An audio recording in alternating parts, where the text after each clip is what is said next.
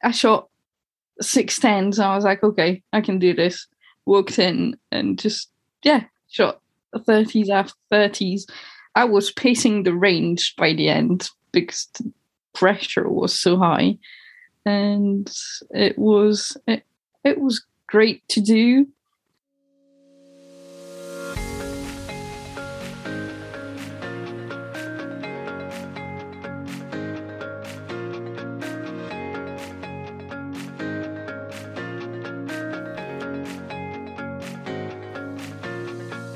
Hello, welcome to Archery on My Mind, a podcast about the ins and outs of archery's mental game and elite performance. I am Guy Matskin. Together, we'll dive into the minds of champions. Each episode, we'll get to know the greats, learn their mentalities, and find out what truly makes a champion. You can also follow us on our website, archermethod.com, a growing platform for elite performance in archery for more in-depth content in between episodes. Thank you for tuning in. Let's get started.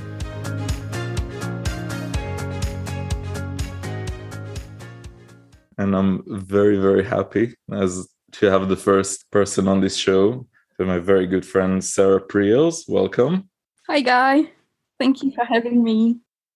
What we're going to have today is more of, I don't want to call it an interview, but kind of like a chat over coffee. So I'm happy that you have your own cup. I might need to get a refill in the middle and kind of have a chat and try to have the audience understand, like, how does it feel to be an elite archer? Some people just look at you and be like, oh, she's so awesome. She shoots the 10 all the time.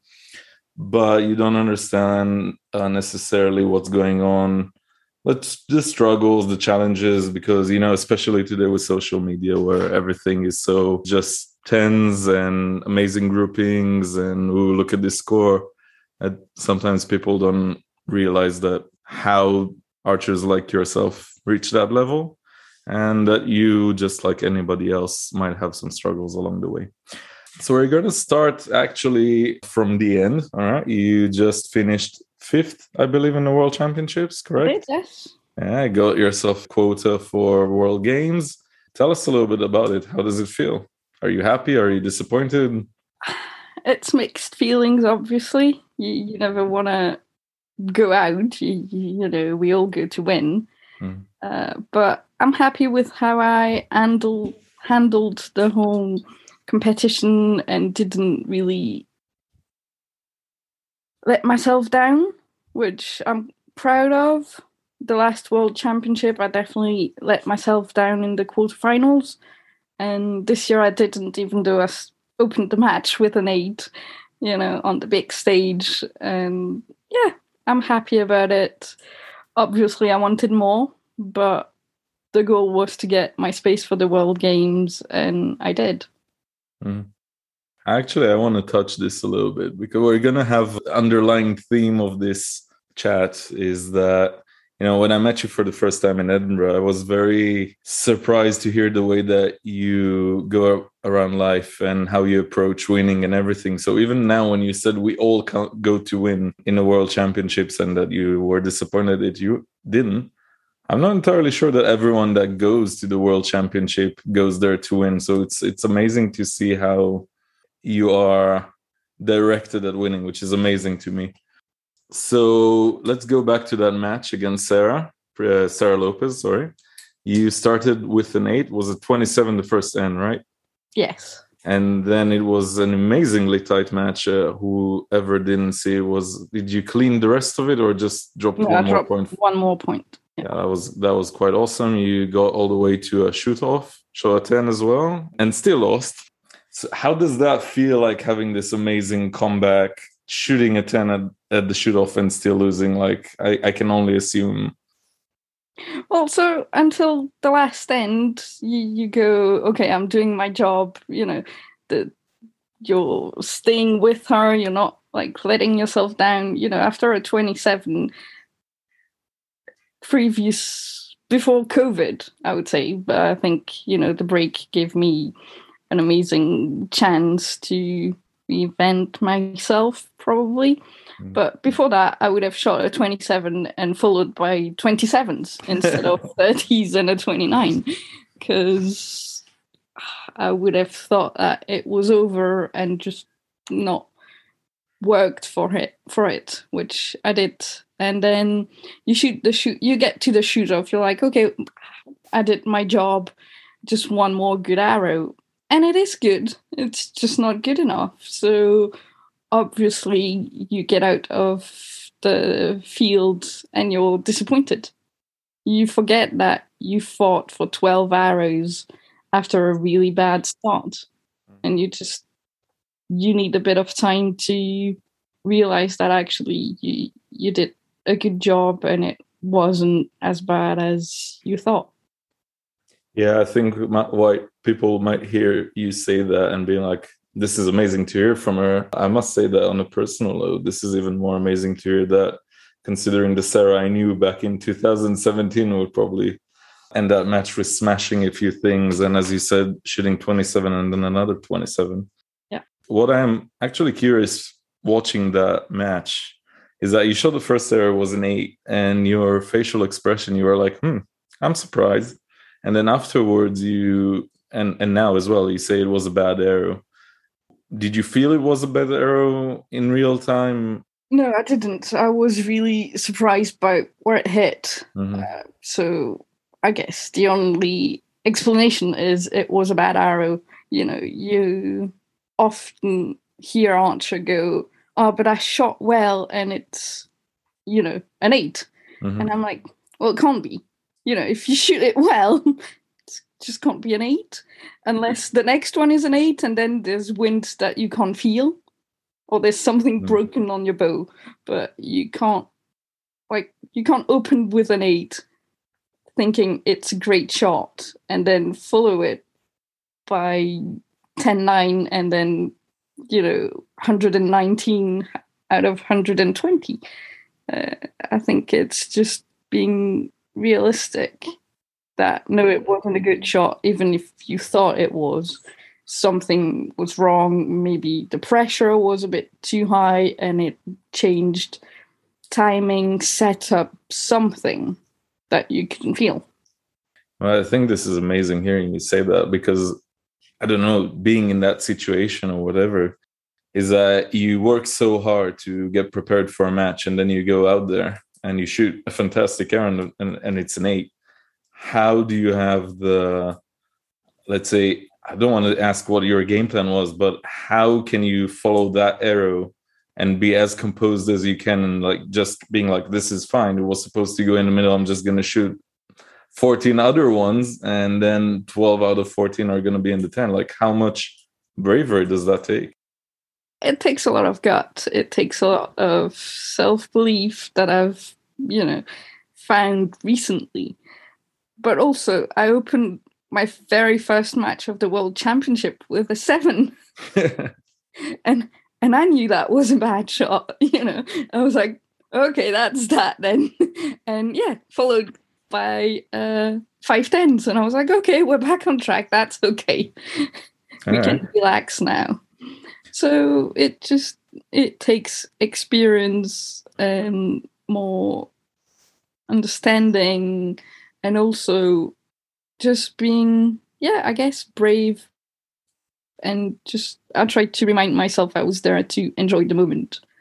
And so it was probably due to pressure and stress that it was an 8. And so I just went, okay, well, let's just enjoy this. She hit the bullseye. I shot an 8. Well, let's keep going and see what happens. It's just before I would have got frustrated and, hit my stabilizer on the floor and not being able to just move on. Whereas here, frustration was there. Obviously, you never want to start a match with an 8, but it was just in the background. I was like, okay, don't focus on it, just focus on the next shot. And when you go through this string of 12 out of 14 10s, what goes through the mind of an archer shooting quarterfinals for World Championships against one of the best archers, probably might be considered the best compound female of all time? and you're there and it's televised. How can you, I think most people listening to this would be fascinated to hear how you handle yourself throughout a match. What do you do to manage to just drill those 10s? It's just you try and believe that you've done all the work before getting there, that you've had the best preparation you could have, and that, yes, you can shoot 10s. The 8 you just shot doesn't define you, and you just focus on the next one. You try and forget what happened and just keep on going. When you shoot this match, is it like every arrow is a world of its own for you? Yeah, you try to shoot every arrow as just a one-off, not the 15, and you try and keep on going. Touching a few things you were commenting there, especially as we know for a few years already, I can kind of see how you changed as a person over COVID, which is really fascinating, is that you approach preparedness as a holistic thing. It's not just about being able to shoot well, which is probably the Sarah of 2016 and 17 would say, like, I don't need to do gym or whatever because I shoot well. And now you kind of like uplifted yourself during COVID. And now she goes to the gym twice a week and does stuff at home. You might be joking about it, but A, what made you do the change? And B, it feels like from what you were saying already is that you feel more prepared due to that. What can you say about that? Well, I found someone that I had very good contact with that, well, the fact that at the start I was paying for it made me, go, okay, I have to go. Whereas when it was free on the program, you go, well, it's at 7 a.m. Do I really want to get up? Not so much. Does it bring anything? Well, not quite. I just won Vegas. Why should I go to the gym? And then you grow up and you realize that, well, you kind of need to put some strength on to protect your shoulders and just to be stronger as well. We're working a lot on my core, which is, helping, and just, having somebody else to commit to helps. It's even more interesting. I don't know if you remember I want to say like a year ago, I was doing some work and I sent you a graph for you to fill in of like your career progression. It was just at the outset of COVID. And I remembered you draw like a big dip of how your career is progressing due to the pandemic, and kind of listening to what you're saying now and knowing how much you improved your technique as well over, I want to say 6 months, putting your thumb on the peg finally. Big thing. Yeah, big thing. So if you got to get that graph again, would you change how you filled it in? Probably. I think, having a break having the pandemic helped. I would have never stopped shooting. I would have never taken 6 months off, which actually it was really hard mentally. Like I struggled. It was, but by the time I picked up my bow again, I felt a lot better. Like I think that break helped leaving stuff behind. And yes, I'm sure I came back stronger from that pandemic break. It's very textbook in that sense, is that how people grow from negative experiences and trauma. That might be a bit of a too strong word here, but definitely if you look at something as an opportunity to grow, then definitely it sounds like you made the best out of it. And that's... Oh yeah, the fact I didn't have to compete every weekend or every other week to get on a plane meant we could change everything that was wrong with my technique. I can now put my thumb on a trigger. Like, it sounds insane to say. I've never been able to do it for longer than 2 training sessions. And then I go, no, this doesn't work. It gives me anxiety. and now I can put it on and leave it on. And it doesn't like spark something in my head that goes, ooh, has to go off. You need to shoot it, otherwise it will move. No, I can, sit there. And going forward, the next phase of your career, are you going to change the way you build a year, the way that you compete every weekend, etc., with those kind of like lessons that you learned over the pandemic? I will try to not get back into that, crazy schedule of going every weekend, because I realized that I don't need to go every weekend. I do enjoy it. Don't get me wrong. I like being on a field every weekend, but it's a lot of travel in the UK. Being in Scotland, usually at least 3 hours drive. It does tire you out for the rest of the season. So I think I will try to make my schedule lighter than it used to be and focus on important competitions. I'm sure the competitions at Air and the Sweden are going to be sorely missed. Sad to not see me, but also... Oh God, I keep reminiscing on how much I loved like living there, shooting there, and how much I hated the conditions of those venues. They are just terrible. Yeah, I think I will draw my schedule with places I like to go rather than weekend I want to fill.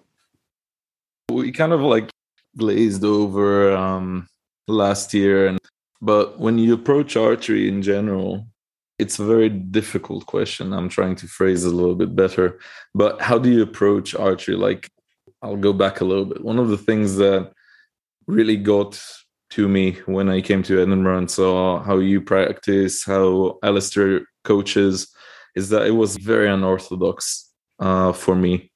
Coming from Israel, which was very Russian orientated, and see a completely different approach, and obviously an approach that is working very, very well, winning Vegas, European indoors, outdoors, kind of like everything, World Cup medal. Is there something at Lancaster as well? Yes. Kind of like keep forgetting one of the many, many achievements you have. What would you say is different in what you do that people might not realize looking from the side? I'm sure people think I shoot hundreds of arrows every day and, thousands of arrows a week. I do not. I do not have, maybe I will say the brain power, but it's more the focus. I can't just sit in the range and shoot hours for hours and hours. It's just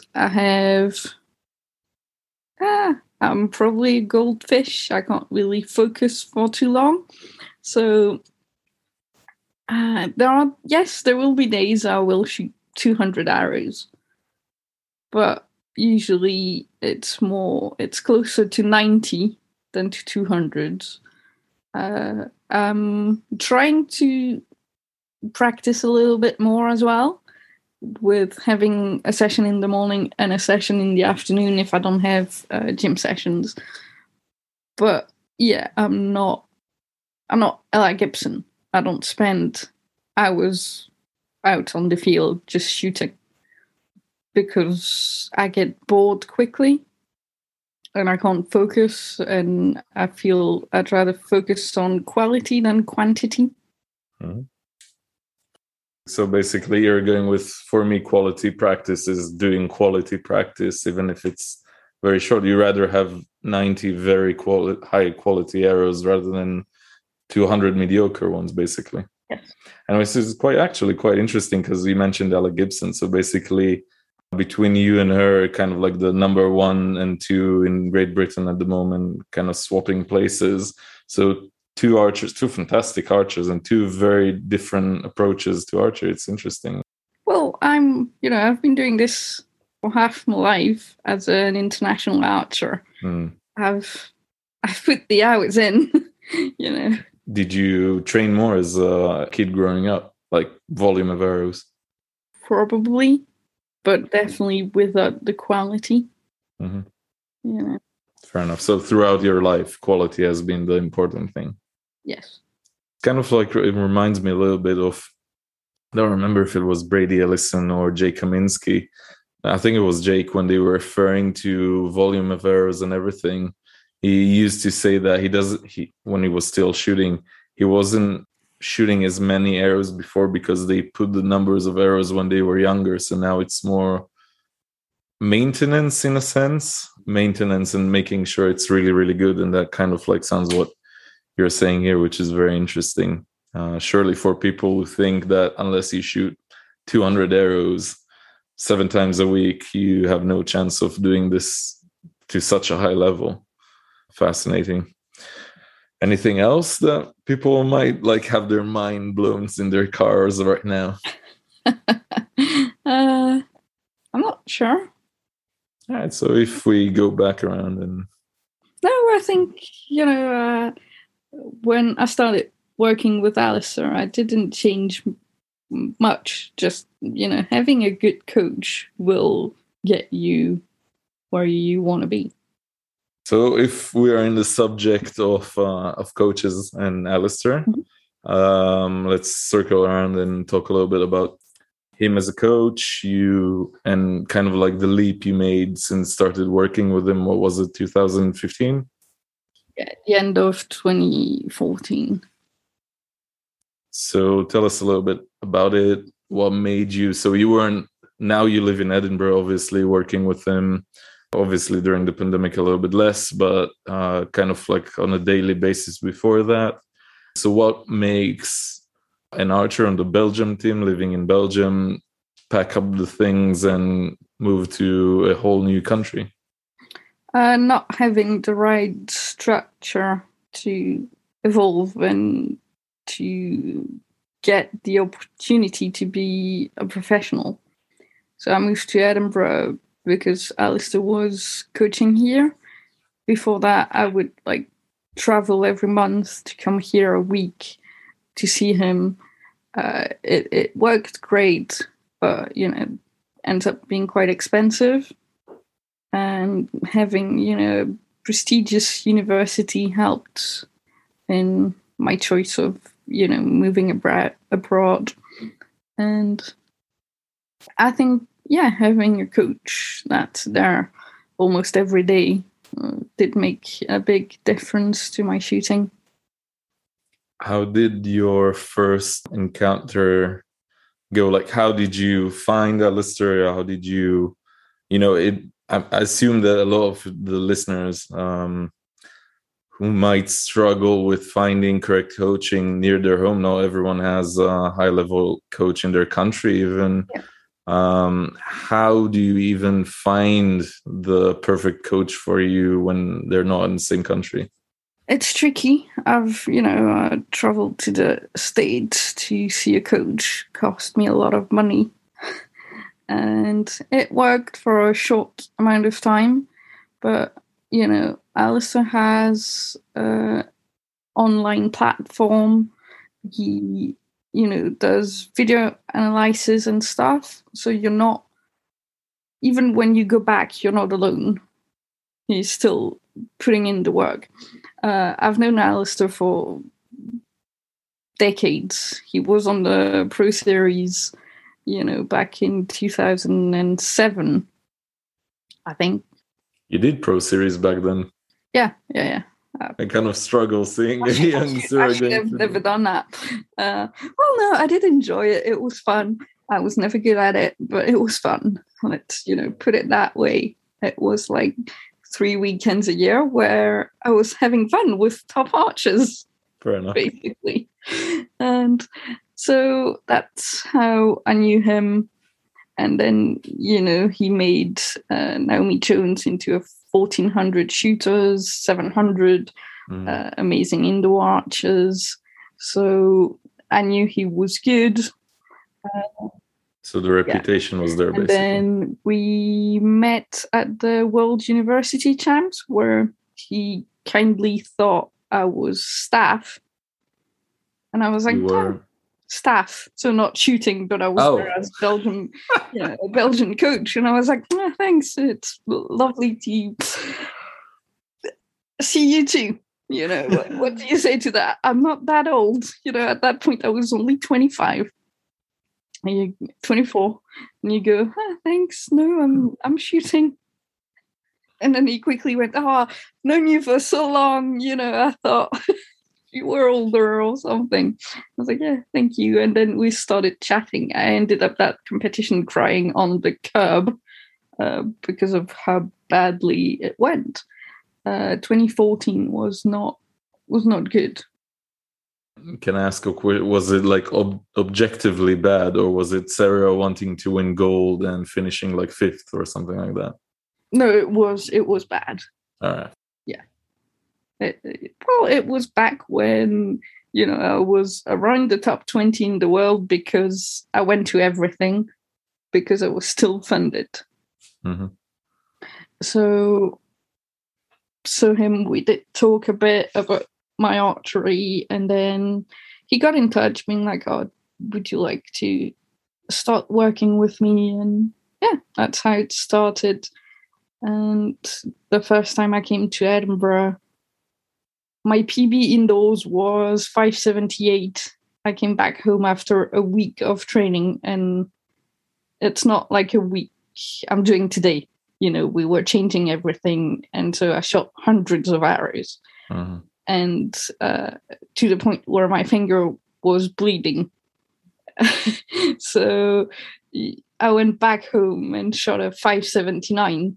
And you're like, okay, this is working. I've never done that before.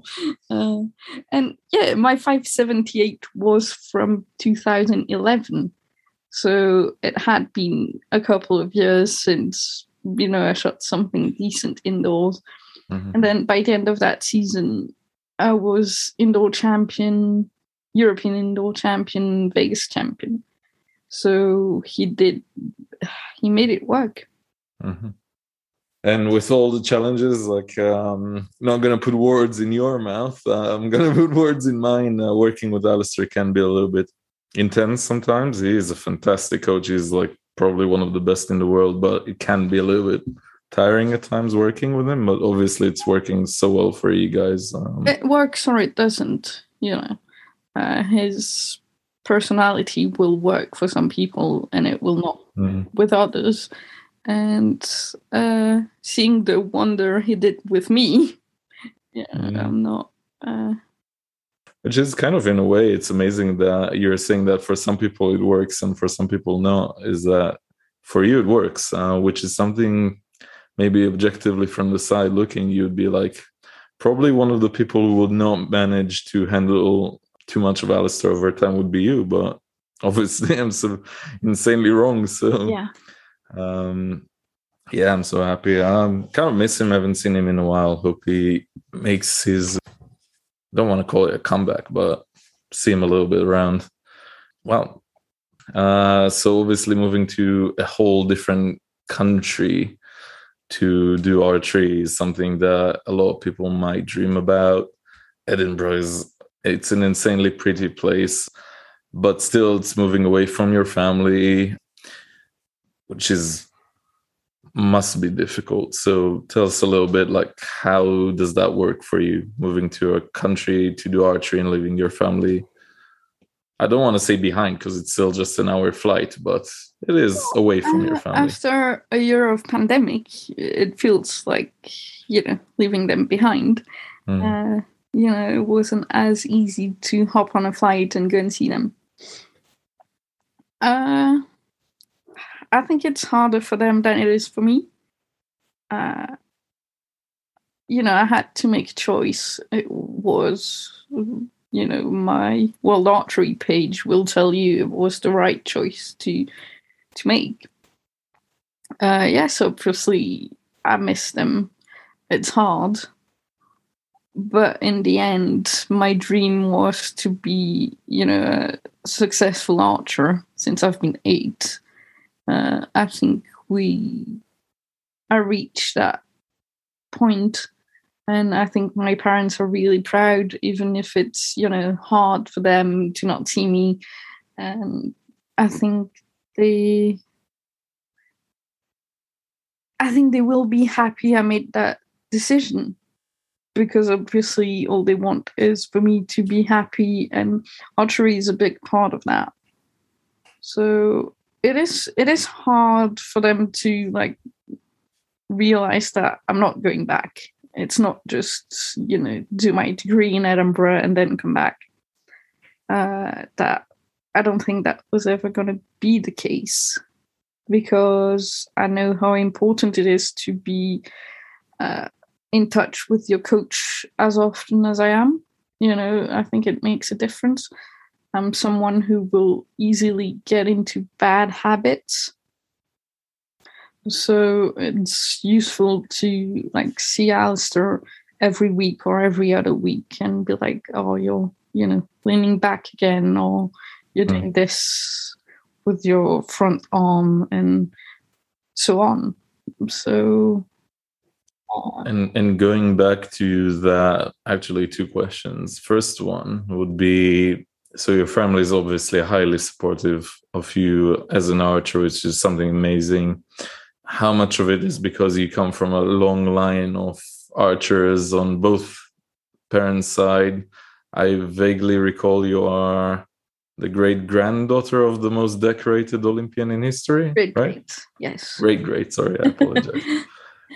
So obviously that has to be a big part of how they support you. And yes, I think it makes a big difference compared to a kid who's gonna pick up a bow and decide they want to be great.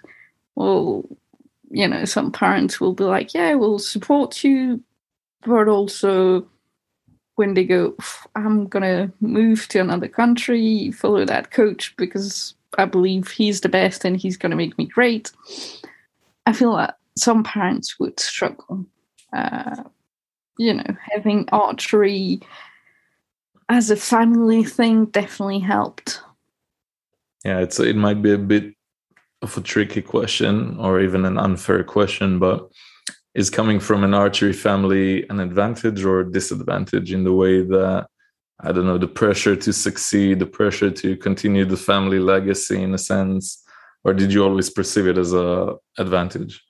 I think it's a bit of an advantage and a disadvantage, because they will help you reach whichever level you want. So that's the advantage. They will do anything they can to help you. But also you have all that history behind you. You don't want to... Yeah, you want to make them proud. And it has been hard at times. I've never said in my life I'm going to quit archery, because it's in my DNA.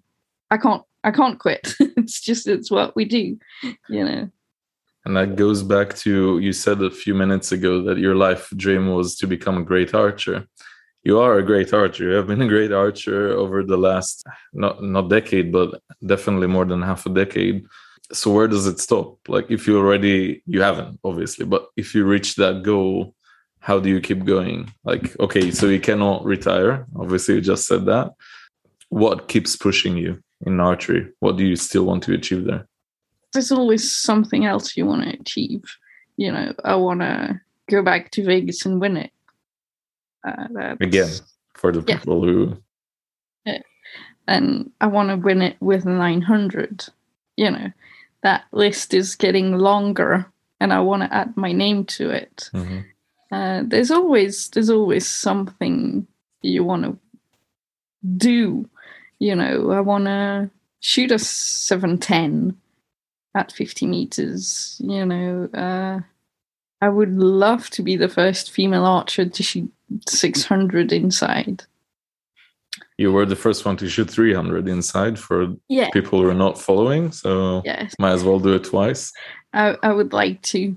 I've had that discussion with Alistair. He doesn't believe that's happening, but I might get lucky somewhere.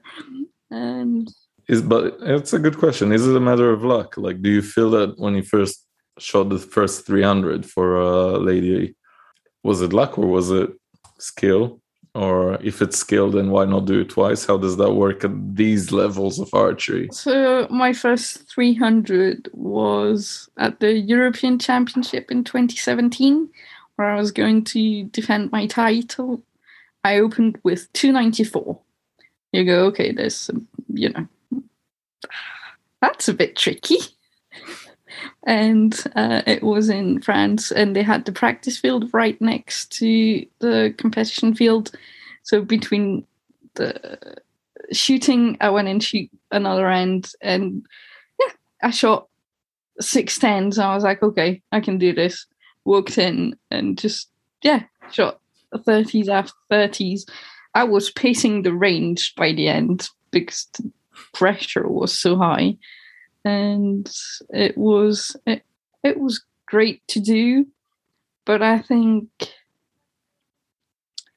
we are not I think women archers were not yet at that level, whereas 600 is what you need to shoot. I'm not saying the guys have to shoot that either, but the scores are not quite close enough for us to get there, I think. Just to clarify, so that was, you went and shot 610s in between the first and second half. So you just ran off to the... Yeah, ran off to the practice field. I needed some confidence that I had lost, having dropped 6 points in, 30 arrows. Which for some is, some people are listening here and be like, this is the best day of my life if I drop 6 points in 30 years. Yeah. And when I did it again in Rome, I was, terrified. I was waiting for that 9 to happen. It didn't, so, But this is actually super interesting to me. It's like, how do you even manage to deal with that kind of pressure? Of like, okay, you go the first end, obviously 30, it's easy, 60, 90.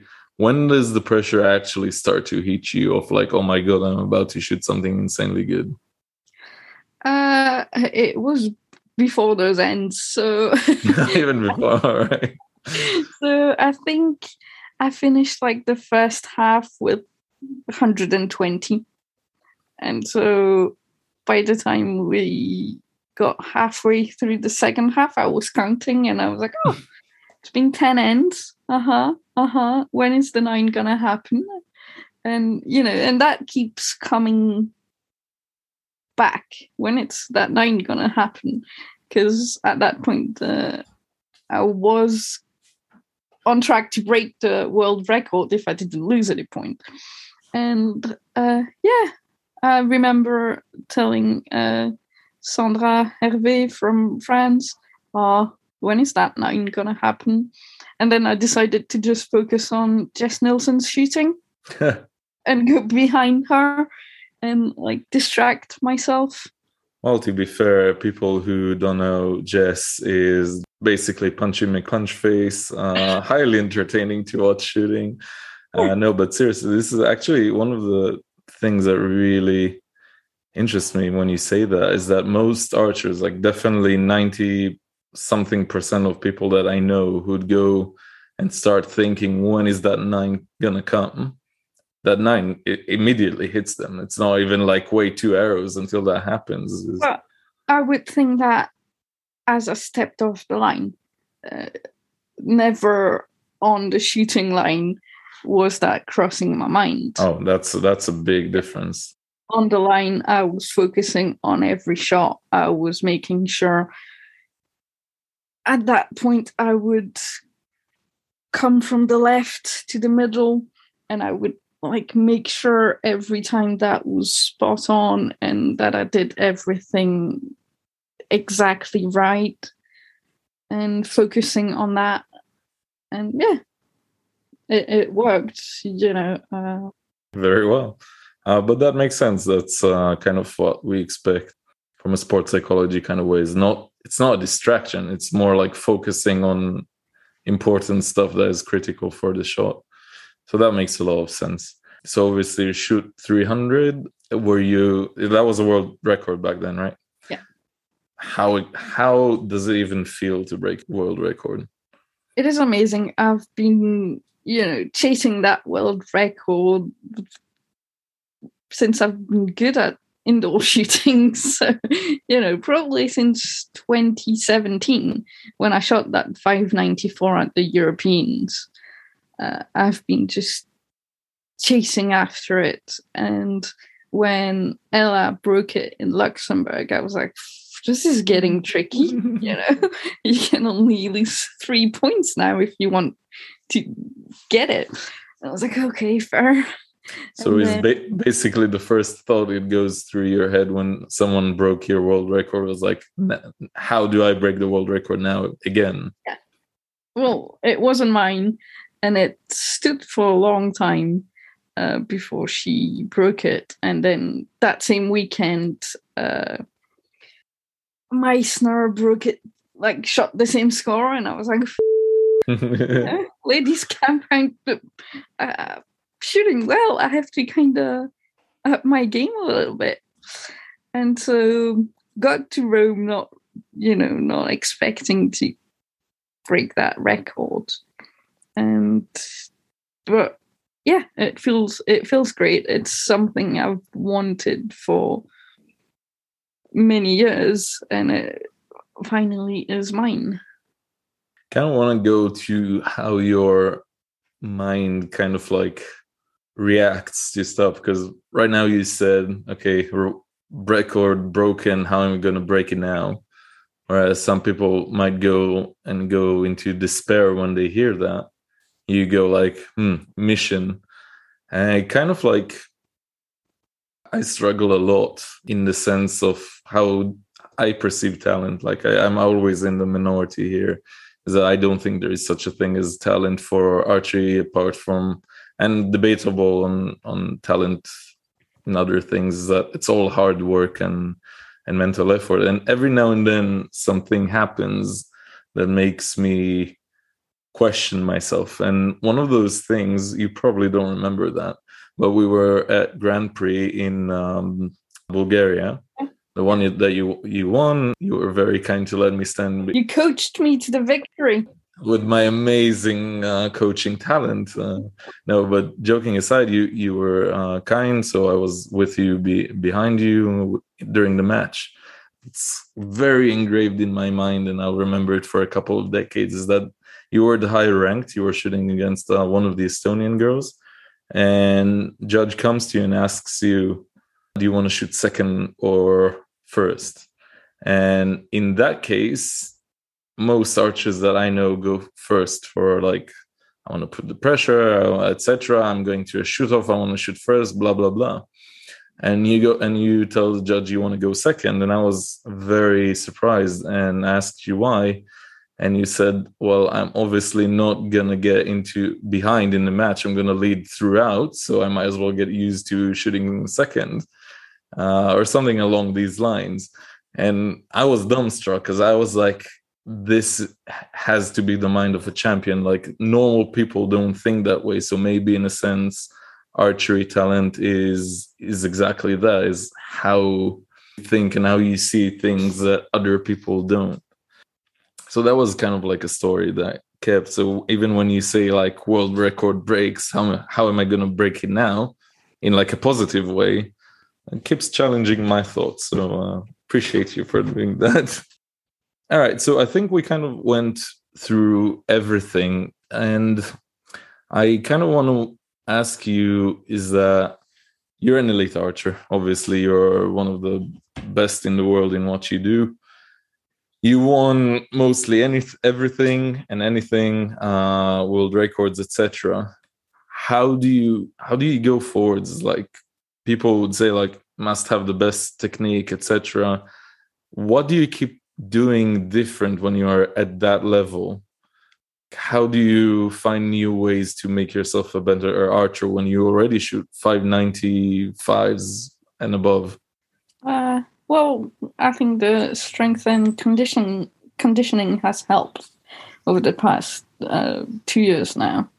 It has made a difference. I think having a great coach is why you improve, but also every other compound woman is improving. You don't want to, I don't want to be left behind. They are. I think the game is getting harder, so you kind of have to match those archers, the one who are challenging you. And I think that's what keeps me going. I don't want to be left behind. And you change little things that you believe are going to help you, get that extra point that no one else has. And you find little things to change. Over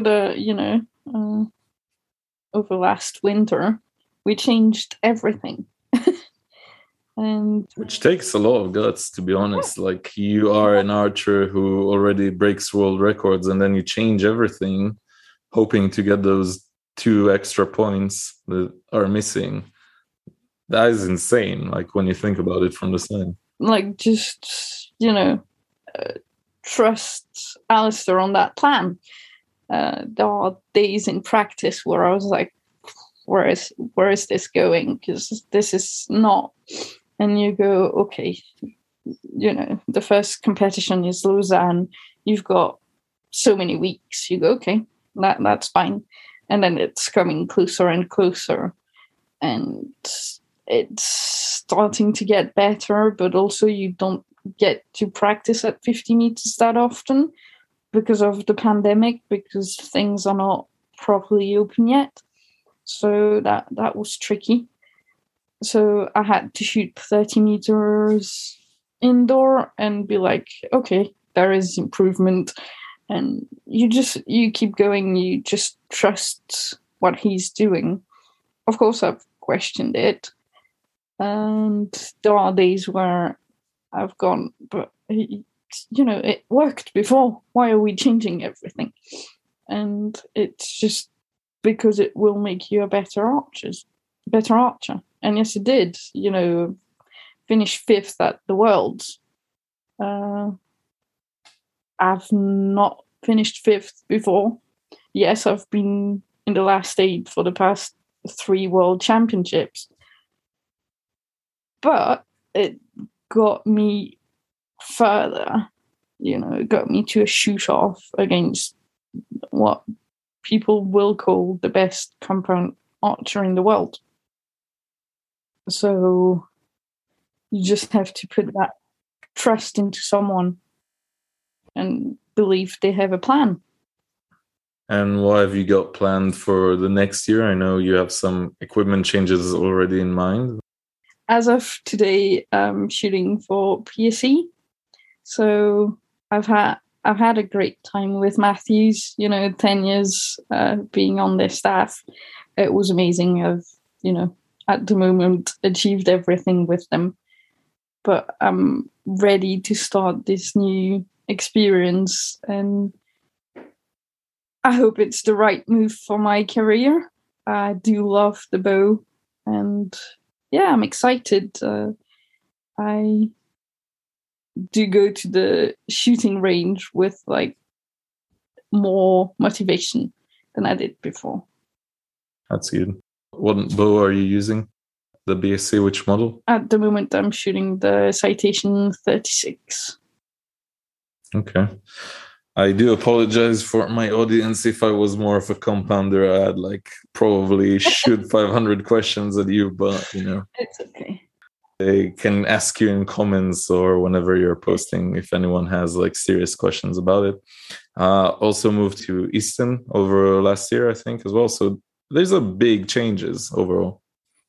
They are, yes. And I picked Easton because it's a company I trust and arrows I know. I'm excited to shoot the RX7 indoors because of it's a weaker spine, but it still is a 2315. Mm-hmm. So that's exciting. I've been doing a lot of testing and they're shooting great. Good to know. I have a dozen somewhere I might actually pick up and actually try and do them. So what are you going to shoot this year? Vegas, Nîmes, Lancaster? What's on your mind? So this season will start for me with the British Indoor and the back-to-back. First week of December? Yeah. Mm-hmm. And then I'm going to Berlin 2 weeks later. See you there. After that, yeah, Christmas break. And then going on 3 weeks long trip with Nîmes, Lancaster, and Vegas. Hopefully they put the European indoors on. Mm-hmm. And still on at the moment, at least. Let's see how the pandemic handles it this year. I should be going there, depending on whether or not anyone else has shot scores, because I can't. So my federation wants scores from this year, which is not possible for me because there is no shoot before the first weekend of December, unless I want to drive 6 hours. Mm-hmm. I love archery, just not quite that much. So if nobody else wants to go, they will use my score from 2019 and send me. I know. So yeah, European indoors, and maybe if I feel, safe about traveling and everything, go to indoor nationals in the US. Oh, okay. Cool. Sounds like a good year overall. Well, kind of have to make some money. Well, it must be interesting to people who hear it. No, but like for you, going to these competitions is about the prize money. I don't think there are that many archers in the world that this is the consideration for them. Again, part of being such a elite archer. How is your funding with your governing body this year with finishing 5th at the World Championship? Did that help? I hope so. We don't know yet. So the paperwork's been handed in when we came back from the Worlds to see if I can get back on a full-time contract. Mm-hmm. Patiently waiting for their answer. I'm not stressed about it at all. No. Yeah, it's one of those things for athletes is when they're waiting for funding is not fun. And when you get funding is such a relief, isn't that? That that you can do like the next year doing the thing that you love and getting paid for it. Yeah, and being able to like pay your bills, have food and all that. But also it's, harder being a non-Olympic sport. Yeah, how do you... First of all, what do you think? Is it ever going to happen, compound being Olympic? I don't think so. You don't think so? All right. Well, if it happens, I'll be too old. Well, what was Polish guy from this Olympics? How old was he? 50-something, and that's recurve. Well, I think I'll be too old because if we become an Olympic sport, my federation, or at least governing bodies for the Olympic, will start putting funding in, and young people are gonna start spending more time practicing. Yeah, but they still need to beat Sarah Prieels. What is this? Yeah, but also the next chance would be 2028. Yeah. I'll be 38, guy.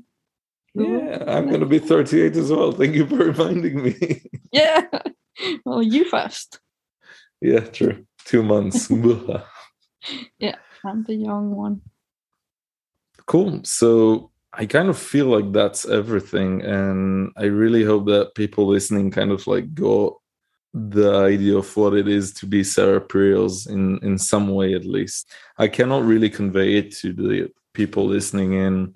Obviously, I had several years knowing you, practicing with you, and seeing you compete, which is watching Sarah compete can be an amazing experience. Oh. I was more, Nottingham, that I was way more nervous about her shooting for European Championships than she was there just doing it. But I kind of hope that everyone listening in kind of got the gist of Sarah. We definitely wish you the very best for this coming year. Thank you. Anything you'd want to add to the people listening in? Well, find a good coach. That person doesn't have to live near you. There's the internet now. Online coaching is becoming more and more used, and I think can already help you achieve a lot of things. It's definite. There's so many programs now. You watch online videos, coaching. That is true. Sarah, thank you for that comment. So with this optimistic note, and Sarah Prieels, thank you so much for coming here. Thank you, Guy.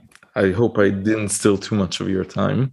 No, it's fine. Practice can wait. Yeah, practice is for weaklings, you know. I can still fit in 90 hours over the next 10 hours. Don't worry. All right. Thank you, everyone, for listening in. Next time, we'll interview someone else and get their idea of what it is to be an elite archer. So up until next time, thank you all. Sarah, thank you very much again, and we'll see you next time. Thank you. See you. Thank you so much for listening to this episode of Archery on My Mind. I hope you enjoyed it and learned something new about the minds of champions. If you like this episode, please feel free to subscribe, like, comment, share, and tell your friends, teammates, coaches, and even your opponents. Make sure you tune in for our next episode on Spotify, Apple Podcasts, or any other platform you like.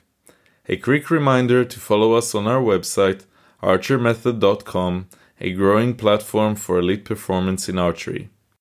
Thanks again. See you next time.